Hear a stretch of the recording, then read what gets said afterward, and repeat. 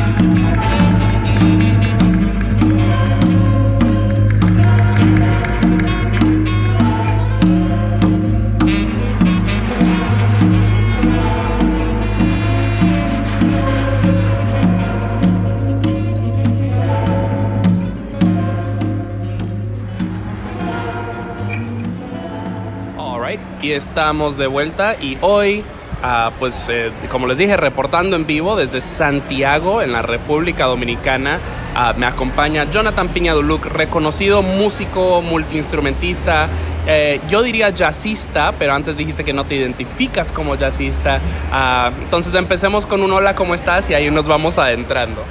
Hola, ¿qué tal? ¿Cómo están ustedes? Yo estoy bien aquí. Sí, o sea, después de un desayunito. Bueno, o sea, tú comiste postre, desayuno, qué hermoso ser adulto, recordatorio de que somos adultos. Sí, lo mejor. Postre, desayuno, sí, eso es. Haciendo lo que nos da la gana como Bad Bunny. Y bueno, o sea, para los escuchas en casa que tal vez no te conozcan, empecemos de cero. ¿Quién eres? ¿Qué haces? Jonathan Piña Duluc, músico de la ciudad de Santiago, República Dominicana. Yo toco varios instrumentos como saxofón, guitarra, bajo, lo que sea, canto. Gracias. Escribo canciones y me he dedicado a cultivar una música diferente dentro de este ambiente, entre el jazz, el rock, la canción y también, qué sé yo, también escribo música clásica y ese tipo de cosas. Soy, vamos a decir, un músico ecléctico, que es lo que a mí me gusta, combinar y mezclar las cosas como lo sienta y como me parece. Sí, o sea, yo o sea, a mí me han hablado de ti ya desde hace años. O sea, eres un músico bastante respetado acá en la República. Los músicos eres fan, los músicos son fans tuyos. O sea, y eso no es algo que todo el mundo puede decir. Max Cueto, amigo de Dr. Laxos, Discolai, queridos escuchas, vayan, escuchen esas 2 entrevistas que ya ha estado en el show. Es muy fan tuyo, siempre se la pasa hablándome así de que, ay, pero que tú tienes que ir a entrevistar a Duluc. Entonces, sí, o sea, estoy muy interesado en la conversación de hoy porque en este show, ya lo he dicho varias veces, la verdad no soy fan del jazz.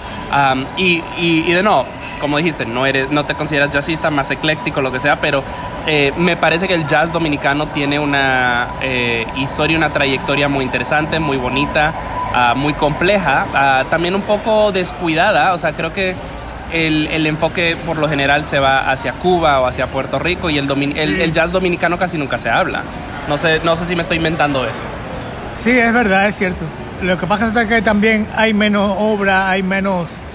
y los jazzistas dominicanos que han salido no se han dedicado a la música dominicana per se. Entonces también es más un asunto de que comercialmente los cubanos y a veces hasta lo español brilla más. O sea, porque pues sí, o sea, el jazz mueve en todo el continente. En Latinoamérica el jazz es muy fuerte, o sea, en Colombia, en sí, México. En los festivales, que es como se cuenta la presencia del jazz, es una música de festival. Entonces, ¿qué tú crees distingue el jazz dominicano de las demás vertientes latinoamericanas? Bueno, lo primero que lo distingue es el hecho de que, como no se ha explotado tanto, tiene una frescura que no tiene las otras vertientes latinoamericanas.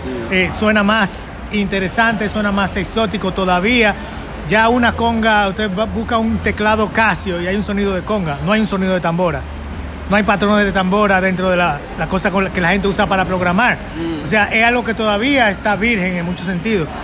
Y eso para mí es lo principal. Lo otro es que tiene una familiaridad con los latinos en general y con los caribeños, pero que al mismo tiempo suena diferente a los cubanos, suena diferente a la salsa, suena diferente a muchas cosas.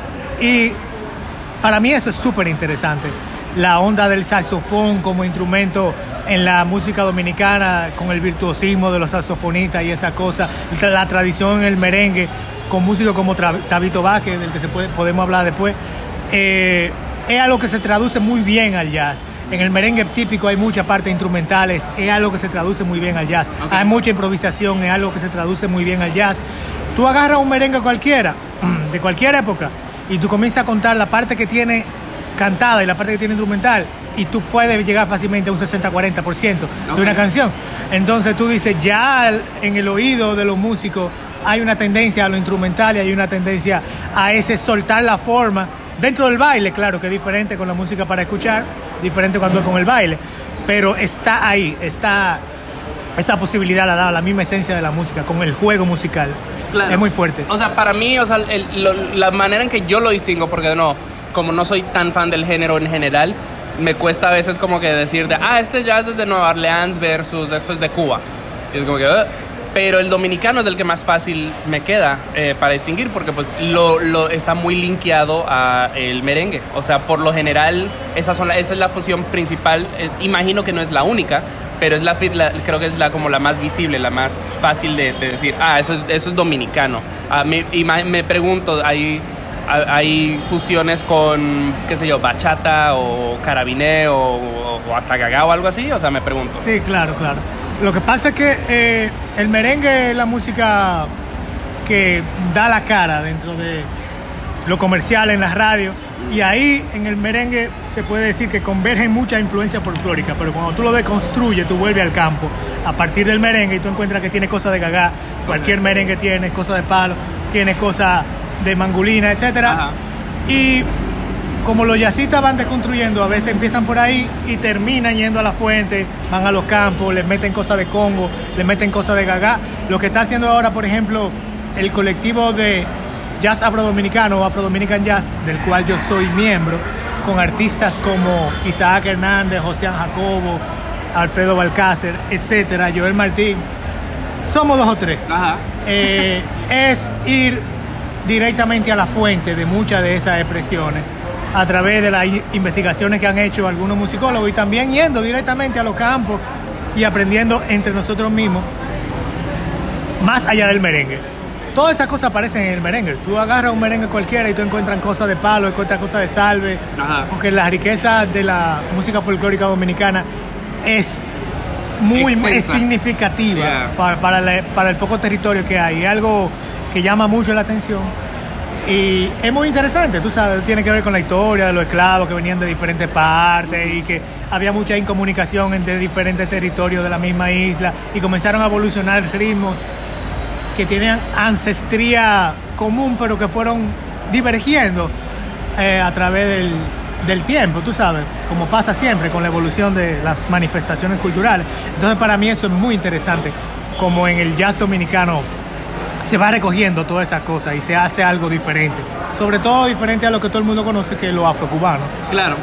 No, totalmente. O sea, y por eso es que digo, o sea, hasta recién propuse una nota acerca de Cuba y era como que... Porque pues creo que mucha gente se queda como en el frente, ¿no? Se queda en la superficie. O sea, propuse una nota acerca de un artista cubano y parte del pitch era así simplemente de que, oye, en Cuba hay más que mambo y jazz, ¿sabes? Y sé que, porque es un artista de música electrónica y pues son unos gringos que no tienen idea. Y de nuevo, creo que con Dominicana es parte de eso, ¿no? De que pues la gente cree que es bachata y merengue y ahora en estos últimos 10, 15 años dembow. Y como que no ven más allá y es como hay diferentes vertientes y queridos escuchas, pues eso es lo que vamos a estar buscando exponer a través de esta serie de entrevistas con artistas de la República Dominicana. Y vamos a seguir adelante, pero antes de...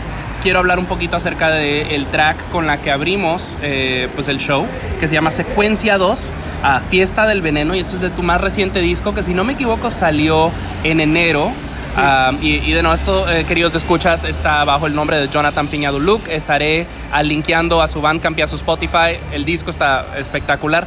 Cuéntanos acerca de este disco y si no me equivoco también hay un pequeño film que acompañó este lanzamiento. Sí, muy bien. El disco se llama Soundtrack Volumen 1, Secuencia. Y se trata de ideas que vinieron a partir de unos soundtracks que yo había hecho para short films. Ajá. Y comencé a trabajar alrededor de ese mismo concepto, algunas ideas musicales de película imaginaria para completar un concepto más amplio, ¿verdad? Y en realidad son 3 cortos que hay. Hay uno que se llama Impressions, que es muy bonito, tiene un tema psicológico bien profundo y a veces parece un poco de fantasía y hasta de terror, muy interesante, que está también la música de ese corto ahí. Hay otro corto que se llama Navajas, que hay una canción ahí sobre eso y otra canción sobre el concepto, es muy interesante. Hay otro corto que se llama Dolce Vita, que trata sobre la corrupción de la política en República Dominicana y está también la música ahí. Es un disco muy interesante. Es un disco, como yo lo llamo el concepto, es Afro-Dominican Progressive Jazzodilia. Pues nada ambicioso, algo bien casual. Nada ambicioso, bien casual. Ligero. Ligero. Buenísimo.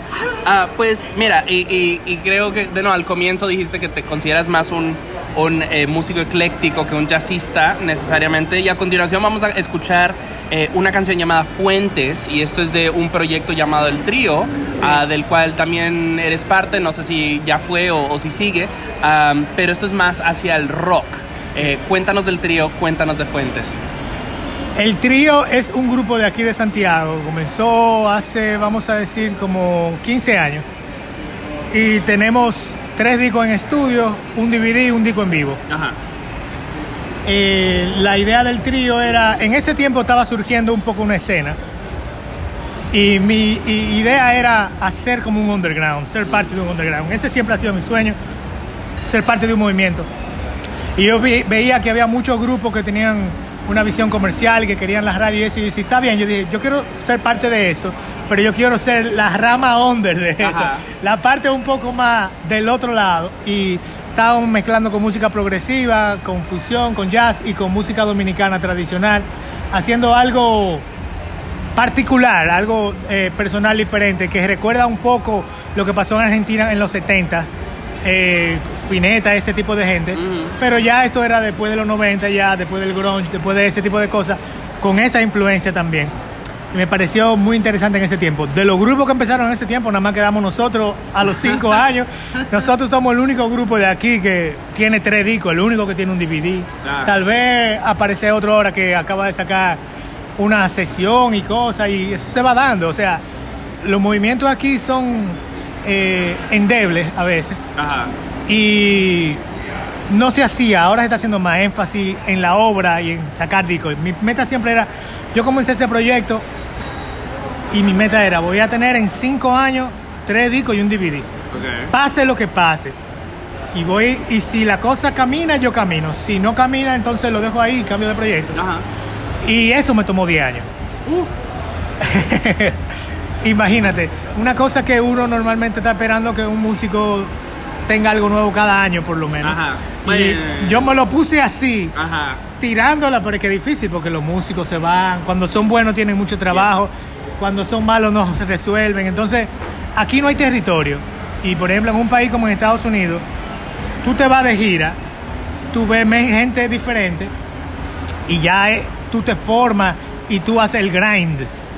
Te sale músico después de una gira de tanto tocar, ¿tú entiendes? Claro. Aquí, el año que yo más toqué con el trío, fueron 10 conciertos en un año. Y eso fue joseando. Ya. Joseando, ¿tú entiendes? Entonces es una cosa difícil, por eso, porque no hay territorio, Ya. no hay población. Imagínate en una ciudad como Santiago, que tiene quién sabe cuántos millones de gente, que yo te diga que nosotros fuimos tal vez el tercero o el segundo álbum que sacamos, y de los discos que se han sacado de aquí para allá en toda la región, yo tengo más de la mitad entre todos los proyectos que he hecho. O sea, es una cosa increíble. El ambiente es difícil, es cabroso, pero por lo menos dejamos ese legado. Tenemos ese legado del trío ahí. Tengo algunas cosas en archivo. Ahora con el Spotify y todas esas cosas, si aparece la demanda, comienzo a sacar cosas nuevas de ese grupo, porque es con la demanda que todo va saliendo, tú sabes. Y eso para mí es interesante, cómo se mueven las cosas ahora, en el sentido de que uno tiene un contacto un poco más honesto con un mercado un poco más abierto. Ya. En el sentido de que se pueden hacer los playlists, la gente puede recomendar y se puede dar algo orgánico. Se puede dar, no es que sea un mercado libre de verdad, pero da la impresión de que ese es mi sueño, estar en contacto con un mercado bastante abierto en el que haya interés y que tú puedas empezar el diálogo de la creación, ¿verdad? Claro. Eso es lo más interesante para mí. Y si nosotros hubiéramos salido ahora, Sería otra cosa. claro, porque en aquellos tiempos ni siquiera el Facebook estaba. Y de la primera cuenta de YouTube, o sea, en esos tiempos, bueno, increíble todas las cosas que nosotros nos perdimos por haber salido en el 2003. Ya, verga. Ok, bueno, pues escuchemos eso ahora. La canción es Fuentes, esto es del trío. Y ya volvemos con más de Jonathan Piña Duluc.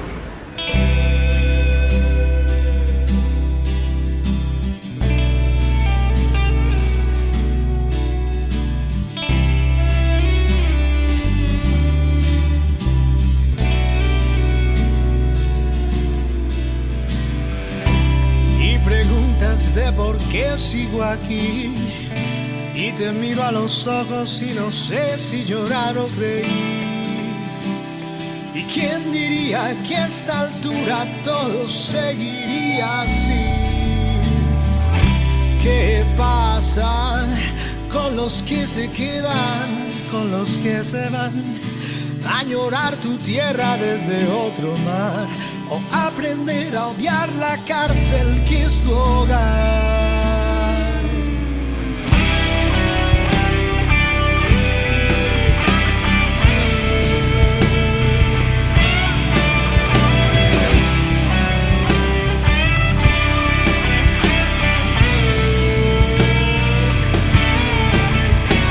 Si tu herencia te hace mal, si es difícil separar lo esencial de lo demás, el azúcar de la sal, si compraste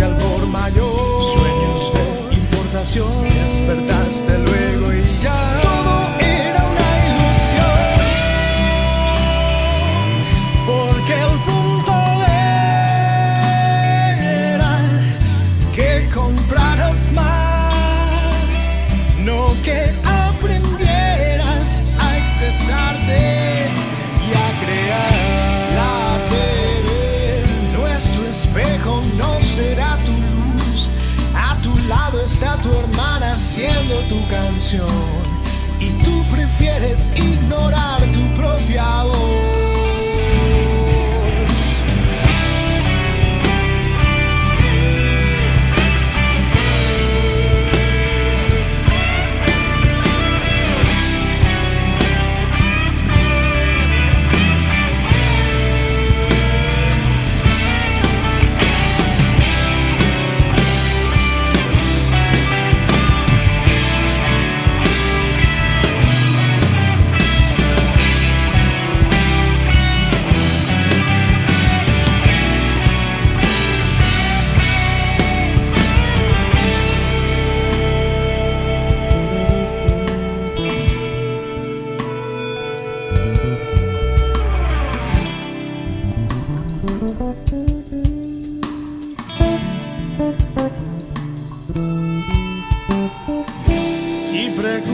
¿Cómo es que sigo aquí?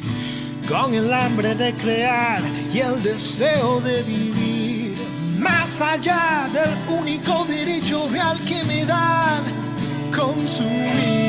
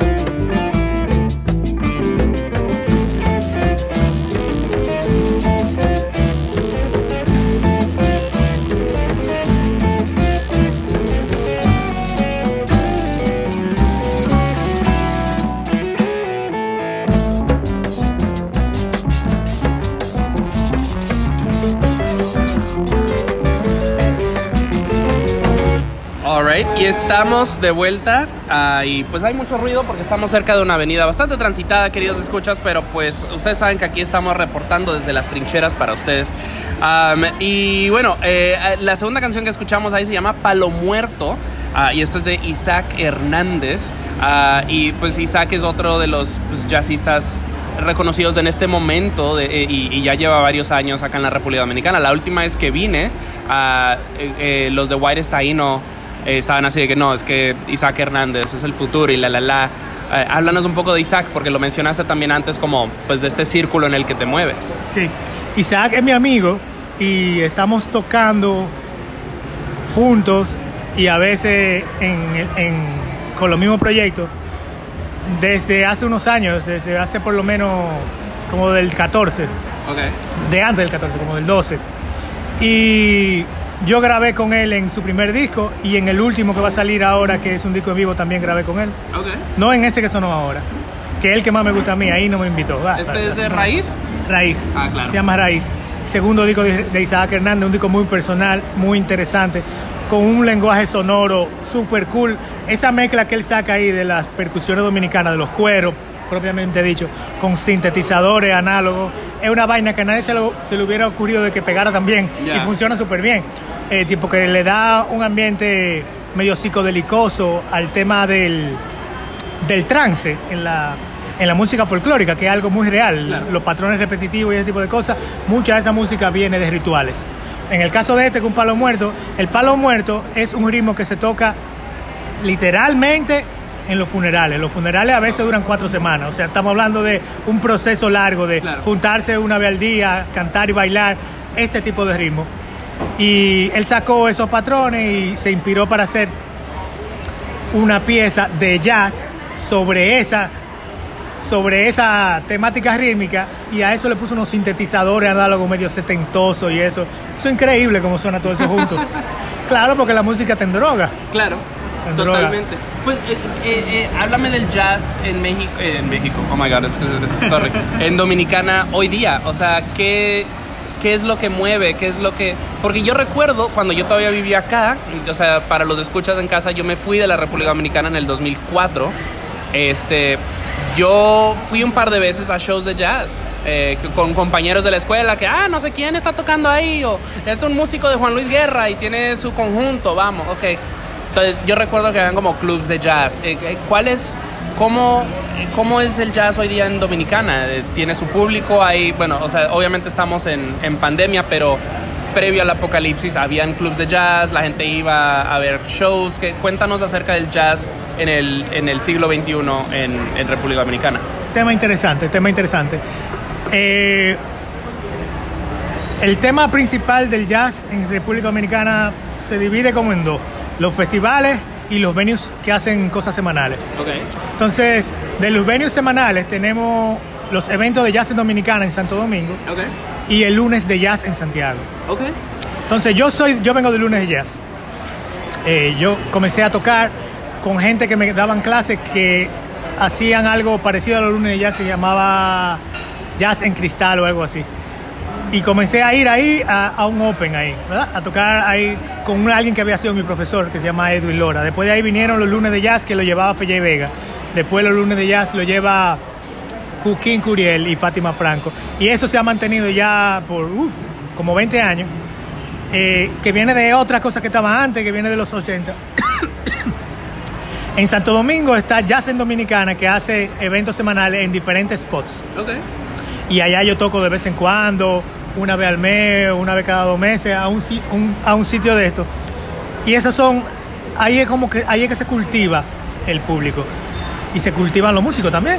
Yeah. Yo tengo un cuarteto de jazz que se llama Proyecto Piñadolú, que luego pondremos algo tal vez, que salió de ahí. Eran los temas que yo llevaba para estrenar frente al público, para probarlos frente al público, okay, los lunes por la noche, y llevarle los papeles a los músicos ahí sin ensayo, y vamos a ver cómo suena esto y si a la gente le gusta. Okay. Y de ahí salió mi grupo, de ahí salió la necesidad de que sí, yo voy a hacer esto mismo, pero voy a ensayar y a seleccionar fulano, y ya es un grupo que tiene 10 años, tiene un disco y estamos grabando el segundo. Con el tema de los festivales, una de las cosas que tiene el jazz dominicano, la escena del jazz, es que hay festivales internacionales. ¿Qué quiere decir? Que viene gente de fuera. artista importante y que tú puedes tocar en una misma tarima que tocó Chucho Valdés. Okay. ¿Tú entiendes? Entonces eso es importante. Una cosa, está el Dominican Republic Jazz Festival, que es el de la costa norte, pero que también ellos lo hacen itinerante, a veces hacen una cosa en una ciudad, otra cosa en otra, okay, como por 1 o 2 semanas. Está el Festival de Casa de Teatro, que está ahora, si no es la semana que viene, es prontico. Está el Festival de Jaina, está el Festival de Jazz de Montaña. O sea, aquí se sacan, creo que había uno en Punta Cana, que no sé si lo están haciendo, porque ahora todo está en alto, ¿verdad? En pausa. Claro. Vamos a ver cómo vienen todas esas cosas ahora. Festivales lo que yo he tocado con artistas como Fellé Vega, que toqué ahí también en el de Casa Teatro y en el Dominicano con Xiomara Fortuna, claro, que es de mis favoritos. Y eso es interesante, una cosa que no se da en el rock ni en la música alternativa, no se da mucho. Que haya festivales que tú puedas contar con ellos, que viene gente de fuera, que tú vas a ver gente, que vas a conocer gente, que va a haber un intercambio. Y que el público te va a ver en la misma tarima que vio a alguien que ellos consideran que está por encima de ti, ajá, que es importante para la percepción. Eso es buenísimo del jazz. Por eso, una de las razones por las que yo me he dedicado a hacer proyectos de jazz y que parte de mi trabajo día a día en la música es el jazz, porque veo que hay un público, que hay un camino, que hay algo interesante y que la materia prima dominicana está ahí. Es como si fuera oro que hay abajo de la tierra, que nadie la ha sacado, y que uno nada más tiene que meter la pala y ponerse a ofrecerlo. Y es diferente, es fresh, como dicen los gringos. Pues, o sea, estamos hablando del presente en el mundo del jazz dominicano, pero ahora quiero irme para atrás, vamos al pasado, porque pues la próxima canción es de Tabito Vázquez, y él es uno de los íconos, una de las leyendas, de los pioneros del jazz dominicano. Danos un poquito de historia, o sea, cómo... O sea, general, no te imagino aquí como en Wikipedia que con fechas y lugares y nombres, pero ¿qué historia general nos puedes dar del jazz en Dominicana? Y obviamente ustedes, queridos escuchas, abran Google, investiguen más a fondo. Sí, todo empieza con la historia de la hegemonía del merengue, que eso viene de la era de Trujillo. Okay. En los tiempos de Trujillo era muy racista. Aparte de ser negro, también era racista contra los negros. Y le cogió con prohibir muchas manifestaciones culturales. Pero a él le gustaba el merengue. Y el merengue es una música básicamente profana. Entiéndase, una música de fiesta, eso es perreo. Merengue es perreo de los años 30. Ajá. Ya. Que no pasa así con la música folclórica dominicana. Mucha música folclórica dominicana que, como yo dije antes, es una manifestación religiosa. Claro. Y todas esas cosas fueron prohibidas. Y a partir de que el merengue comenzó a tener auge, al mismo tiempo la guaracha estaba surgiendo en Cuba, lo que después se llamó la salsa, y comenzó a aparecer el tumbao. Y aquí se incorporó el tumbao al merengue, porque originalmente venía con acordeón. Pero en la era del Big Bang, se traen los instrumentos del Big Bang americano y comienza a hacerse merengue con la banda cada vez más grande. Okay. Y entra el saxofón. Entonces el saxofón comienza a meterse al merengue, a hacer las cosas que hacía el acordeón. Oh. Y de ahí salió una de las cosas más particulares que tiene toda la música latina, que es el jaleo de merengue. Yeah. Es una cosa muy especial, muy virtuosística, que se presta mucho a la improvisación y que no todo el mundo le mete la mano. Tú le llevas esos patrones, esa cosa a un gringo cualquiera, jazzista, graduado, universidad, que se oquea, lo que sea, y bota el forro tratando de caerle atrás a un merenguero dominicano, porque es una cosa muy idiomática. Claro. Es como la guira dominicana, que la gente le tiene miedo, ¿verdad? Yeah. Y de todo eso había muchos músicos importantes, como Raymond Díaz, un gran virtuoso, muchos músicos. El más brillante de toda esa época era Tabito Vázquez. Okay. Porque Tabito Vázquez, en la época del bebop, estamos hablando de los años 40, estudiaba a Charlie Parker, aprendía a Charlie Parker, y eso lo metía al merengue. Y los patrones de los jaleos que habían sacado de la generación anterior, de los acordeones, él le metía el virtuosismo y el escalismo del jazz. Okay. O sea, todas las pasadas rápidas y esas cosas, y lo puso eso a un nivel de grande liga. Yeah. La envidia de los saxofonistas en todo el Caribe.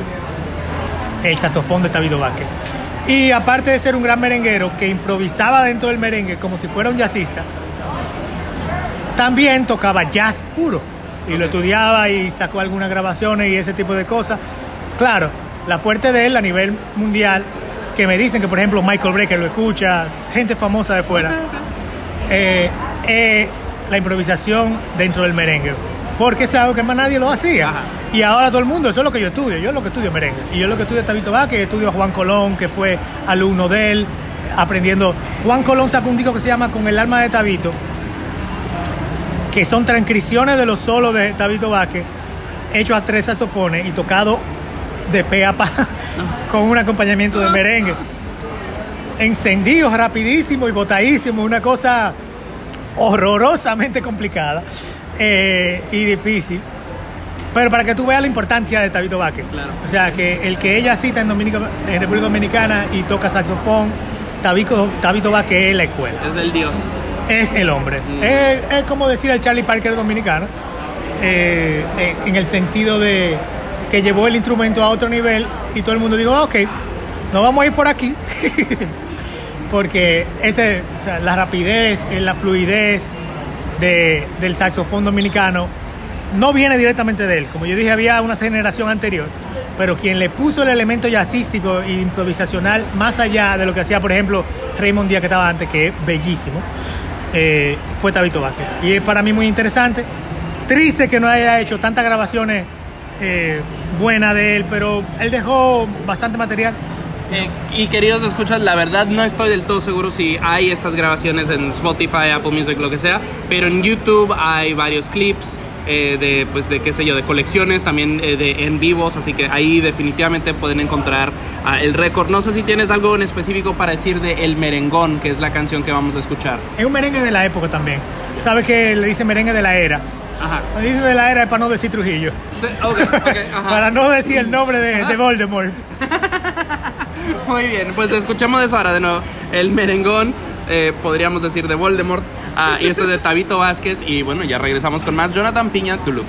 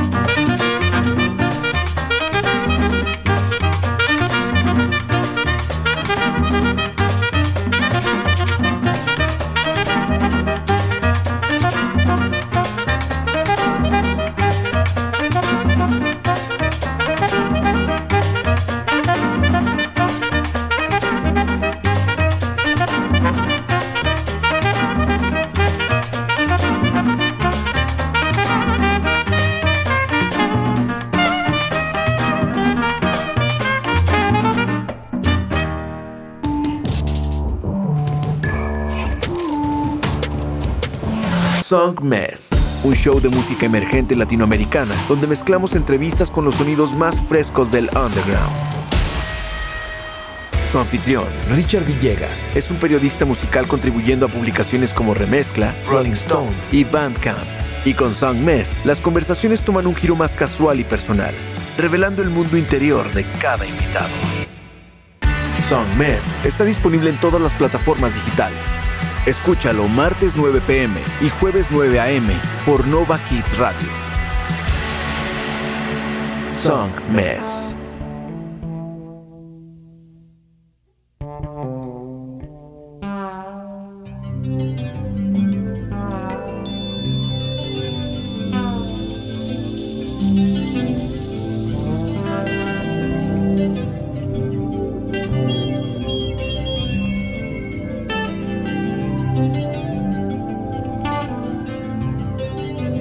Se han ido todos los Pérez, se han ido del país, los de Lomé Cabrera y los de Baní. Se han ido con el agua, unos al más allá, otros andan rodando del Bronx al Ban. Y dice Amancia Pérez que no se va de aquí, que seguirá esperando, que seguirá avanzando aquí en su país.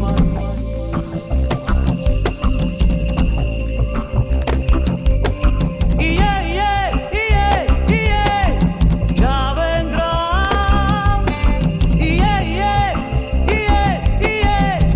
Ya vendrá.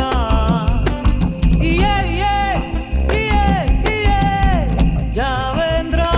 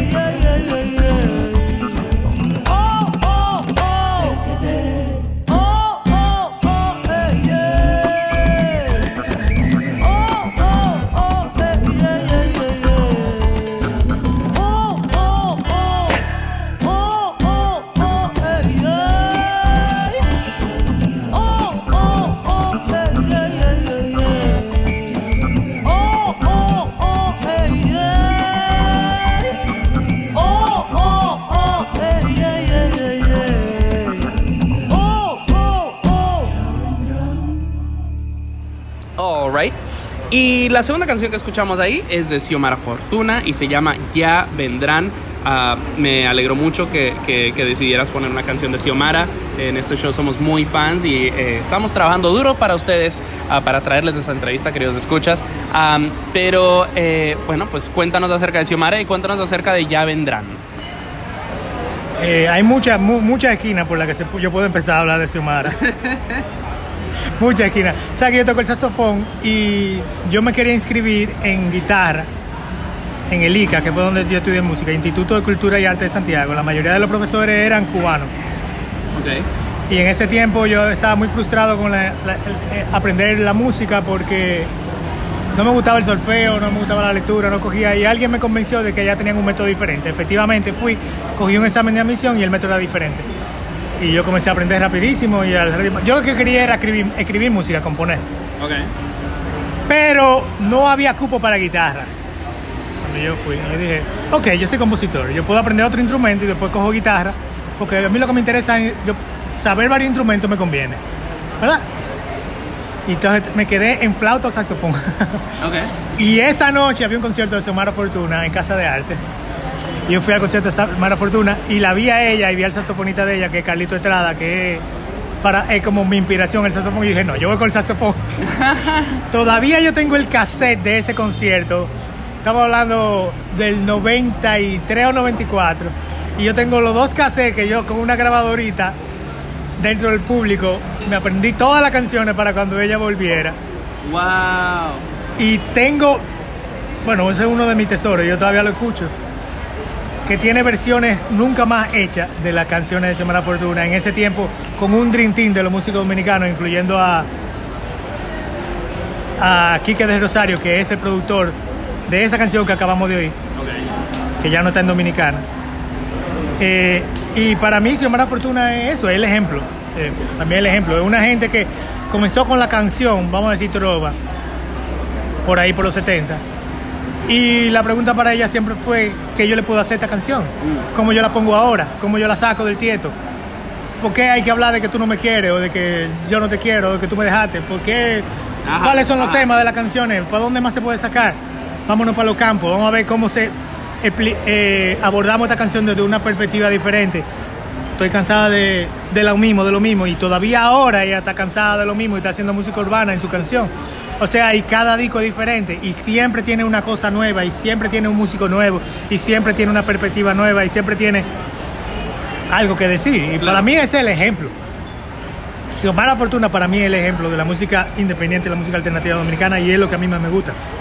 Todas sus canciones son fuertes, todas sus canciones suenan hiper mega reales en todo lo que ella está haciendo, en todo lo que está diciendo, en lo que ella elige, en lo músico con lo que elige trabajar, en todo, y siempre tiene una frescura. Xiomara Fortuna tiene disco de rock, Xiomara Fortuna tiene disco de jazz, Xiomara Fortuna tiene disco de trova, Xiomara Fortuna tiene disco de música urbana hecha en computadora, Xiomara Fortuna tiene disco de Big Bang. Lo que tú quieras, pero ¿por qué? Porque la canción es la canción. Ahora, ¿qué vamos a hacer con eso? ¿A dónde lo vamos a llevar? ¿Cómo lo vamos a poner ahora en el momento? ¿Cómo lo vamos a sacar del tieto, como decimos en República Dominicana? ¿Cómo lo vamos a poner?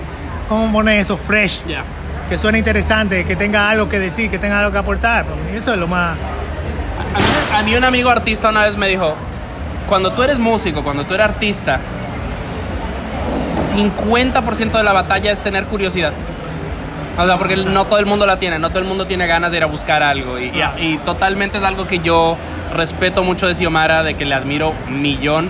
Porque es como, fuck, o sea, porque la fusión es muy popular en México, sigo diciendo México, es que, sorry, estoy acostumbrado, en Dominicana, o sea, escribí una nota al respecto, o sea, y pues sí, obviamente cité a Xiomara, a Mula, a Rita Indiana, a Irka Mateo, ay, se me olvidó cómo era que le decían, el terror, a Luis Díaz, obviamente.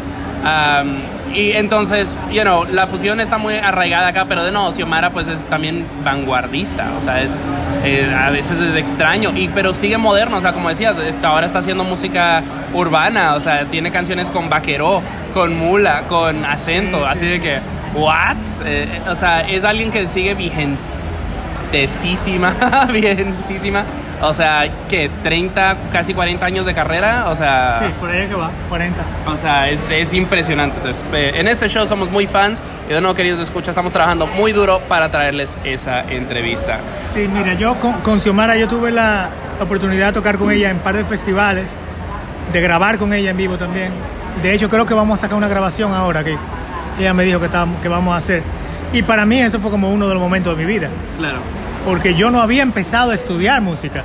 Cuando yo fui a un concierto de Xiomara y decidí cambiar mi mente y estudiar otra cosa por culpa de ese concierto, ¿tú entiendes? Yeah. Eso es la definición de influencia. Yeah. Entonces, y de escuchar las canciones de ella grabada con mi grabadorita, ¿tú entiendes? O sea, eso para mí es como... para mí lo más importante es la obra. Esto es lo que hay. Juzgue usted, le gusta, no le gusta, pero está ahí, existe y es real. En Dominicana tenemos problemas con ese concepto y con la idea de que tú siempre tienes que mantenerte haciendo cosas, no solamente para mejorar, sino también para mantener tu propio interés en lo que estás haciendo y el interés del público, por la frescura que tiene que tener todo siempre. Entonces, para mí, Xiomara es el ejemplo. No hay nadie que se le acerque y para mí es una inspiración. Pues usemos esta inspiración para, pues, porque ya estamos llegando al fin del show, pero todavía hay ciertos puntos que quiero cubrir. Primero que todo mencionaste, pues, lo que estudiaste es el saxofón, pero pues tocas varios instrumentos. O sea, si no me equivoco, este disco que sacaste a comienzo de año, tú tocas todos los instrumentos, lo cual, de nuevo, fue este amigo Max que me dijo eso. Yo sé que él toca la guitarra y la tambora y el saxofón, y creo que tal vez hay piano, no me acuerdo. Hay algunos efectos de teclado, pero no piano de por sí. Yo no soy muy tecladista. Yo toco el bajo con mucha decencia. El saxofón es mi especialidad académica. La guitarra yo la aprendí a tocar solo. Yo soy más bien compositor que todo. El punto de tocar instrumentos para mí es simplemente tocar mi música. O sea, yo no soy una gente que tengo en la mente tocar bien para tocar con fulano o sino tocar mi música es como mi fantasía siempre, por la curiosidad, claro, de ver cómo suenan las cosas y ver cómo funciona. Tú, o sea, pues de nuevo, este disco, recuérdame el nombre, por favor. El disco se llama Soundtrack Volumen 1, Secuencia. Ok. Es que también tengo una memoria hecha papilla. Pero, o sea, es un disco complejo, o sea, es interesante, me encanta, o sea, de verdad me gustó, me voló la cabeza, fue el primer disco que me voló la cabeza del año. Y me pregunto, o sea, ¿cuál es el proceso de componer? Porque de nuevo estás diciendo, pues eres compositor y creo que hay mucha gente que usa esa palabra muy a la ligera. Sí, en Dominicana compositor y cantautor como que la gente lo confunde, no es lo mismo. Pero pues háblame del proceso de componer, porque eso es como ese disco que es, o sea, no es una sinfonía, pero pues va por ahí. Sí, como ya yo te dije, yo había hecho algunos soundtracks de cortos. Y yo soy una gente que me gusta aprovechar lo que hay y tener un buen pretexto para trabajar. Yo no compongo para componer, aunque puedo componer para estudiar, pero un pretexto. Voy a sacar esto tal día y voy a hacer este proyecto, tal cosa, y tú sabes, como esa idea de tener algo para dentro de 6 meses, esto y esto va a suceder gracias a lo que yo estoy haciendo ahora, tú sabes, porque si no, yo no hago nada. Claro, todos somos presa de la vagancia y yo soy un maldito vago si no tengo un plan. Same. Entonces yo dije, yo voy a aprovechar esta música que ya yo tengo y voy a coger ese concepto y lo voy a convertir en algo bien visual de música. Y las cosas con las que yo estaba trabajando ya venían con la percusión dominicana. Había sacado 2 discos antes de eso y ya había como desarrollado mi lenguaje tímbrico, sonoro, vamos a decir así, cuáles son las distorsiones que me gustan, cuáles son las percusiones que me gustan. Estaba practicando la percusión para poder grabarla. Seguro. Practicando el bajo, cogiéndole el piso a eso. Grabé 2 discos de eso y entonces en este disco digo, ahora yo voy a hacer algo un poquito más ambicioso ya, porque tengo la confianza de cómo va a sonar. Como también la relación con el ingeniero de mezcla es muy importante. Para mí, saber cuál es el transfer que hay entre mi visión y la de él y hacer eso. Entonces mi proceso de componer fue empezando por el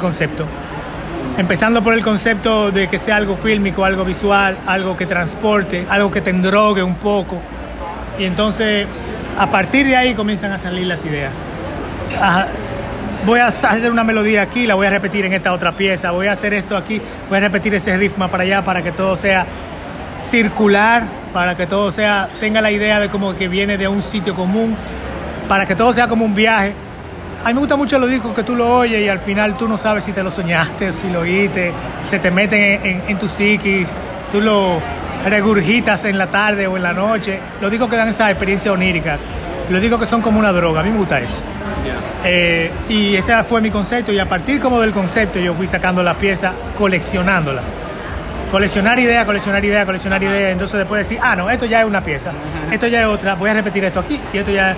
Entonces de un proceso de acumulación y de colección, a partir de un concepto, entonces van saliendo las piezas y ya yo la voy orquestando y la voy grabando. Las que son más complicadas yo las tengo que escribir para aprendérmela, claro, llamearla un poco, tocar conmigo mismo en grabaciones y desarrollando. Las que son más sencillas yo la improviso. Lo difícil en ese proceso es que soy yo mismo que me estoy grabando. Entonces uno se saca del proceso creativo pensando, está distorsionando, está sucio, está eso. Tú sabes, hay muchas cosas. Entonces hay que estar como muy bien puesto en una disciplina mental para poder hacerlo bien. A veces, por ejemplo, tú pruebas el sonido un día y grabas al otro. Y lo dejas todo puesto porque ya tú terminas cansado. Porque si fuera con un sonidista, una gente, tú sabes, ahí mismo, estoy grabando en mi casa, obviamente. Porque esa es parte del proceso de que sea bien fluido.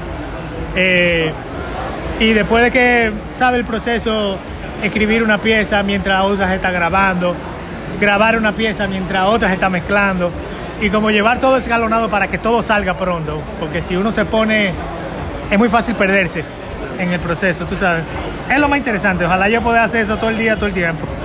Pues me encantaría, por favor, que le dijeras a nuestros escuchas dónde pueden escuchar pues toda esta música. De nuevo, porque pues hablamos del proyecto bajo tu nombre, Jonathan Piñado Look, y el trío, pero también mencionaste que está el proyecto Piñado Look. Sí. No sé, danos la lista y obviamente dinos dónde lo podemos escuchar, dónde lo podemos comprar. Sospecho que eres fan de Bandcamp. Cuéntanos. Bandcamp es lo mejor. Mira, lo mejor para mí es mandar a la gente a jonathanpinaduluc.com. Okay. Y en Jonathan Pinado Look, en discografía, está todo. Tú entras ahí y encuentras el Bandcamp, encuentras Spotify, encuentras el YouTube, encuentras tu cosa favorita, es el hub. Okay. jonathanpinaduluc.com. ¿En redes sociales alguna en preferencia o simplemente igual al .com? En Twitter, Pinaduluc. Okay. Vale, pues ahí está, queridos escuchas, y no se preocupen, estaré linkeando a todo en las notitas del show. Yo voy a aprovechar para recordarles que yo soy Richard Villegas y esto es Songmes, y pueden escuchar este y nuestros más de 300 episodios, sí, dije 300, en sus plataformas digitales favoritas. Eso viene siendo Spotify, Apple Podcasts, Google Play, Stitcher, SoundCloud, Deezer, etcétera, etcétera. Ahí estamos. En redes sociales es todo arroba Songmes, Facebook, Twitter, Instagram. Si nos quieren mandar un correíto, songmesmusic@gmail.com. Con mucho gusto les recibo su nuevo disco, nuevo video, etcétera. Y bueno, pues en las notitas del show estará todo linkeado, incluyendo nuestra playlist Bops, la cual pues actualizo a diario. Y si gustan comprar una camiseta, pues ahí ya me mandan un DM y con mucho gusto los atendemos. Tenemos una última canción y se llama Del Concierto. A la fecha que este episodio salga, este será tu más reciente lanzamiento. Y me pregunto, pues primero que todo, ¿qué nos puedes decir acerca de esta canción? Pero también ya para ir cerrando, ¿qué planes tienes para el futuro? Sí, muy bien, muy bien. Ese tema se llama Del Concierto. Volviendo con lo del Afro Dominican Jazz, yo tengo un proyecto que se llama Proyecto Piñado Look. Esa canción es un tema como de fusión, jazz fusión, a lo dominicano, o sea, afrodominicano, con mucha influencia de mangulina y de pri-pri en los patrones que está utilizando, los patrones de la guitarra, los patrones del saxofón, la batería y todo eso. Es un tema bien interesante. Es una grabación que habíamos hecho en un concierto en Centro León, y eso lo editamos y le pusimos una guitarra, le pusimos un órgano, lo convertimos en un tema más interesante todavía que lo que salió aquella versión. Okay. Me gusta mucho hacer eso, revisar cosas viejas de grabaciones, reformarla, utilizarla como punto de partida, ya sea para otro arreglo o para utilizar esa misma grabación, porque en vivo, en vivo tiene sus cositas siempre, por las cosas que suceden que uno no planea, y si tú sabes aprovecharla, eso queda increíble siempre. Entonces esa grabación quedó bien y me pareció genial incluirla en nuestro próximo disco del Proyecto Piñado Look, okay, que con suerte sale en este año, pero uno nunca sabe cómo están las cosas, que se llamará Hacha Va y Viene. Es un disco muy dominicano de jazz, va a tener mucho merengue, cosas como esta, que es mangulina, básicamente un tipo de merengue. y va a tener fusiones de cosas dominicanas como bachata también. Es un disco muy interesante. Ese es un proyecto que yo llevo que sale directamente de los lunes de jazz, como yo dije antes, en el que yo toco el saxofón, pero en esta canción también le metí una guitarra. Va a quedar súper interesante. Y esa pieza a mí me gusta mucho y está acabadita de terminar, ahora solamente falta hacer el mastering y subirla. Yes. Bueno, Jonathan, de verdad esta ha sido una plática muy, muy, muy amena. Y de nuevo, queridos escuchas, yo les recuerdo que mi invitado es Jonathan Piña Duluc. Vamos a escuchar la canción del concierto. Esto es del proyecto Piña Duluc. Yo soy Richard Villegas. Estos son Mes. Muchísimas gracias por escuchar y nos escuchamos en la próxima. ¡Chao!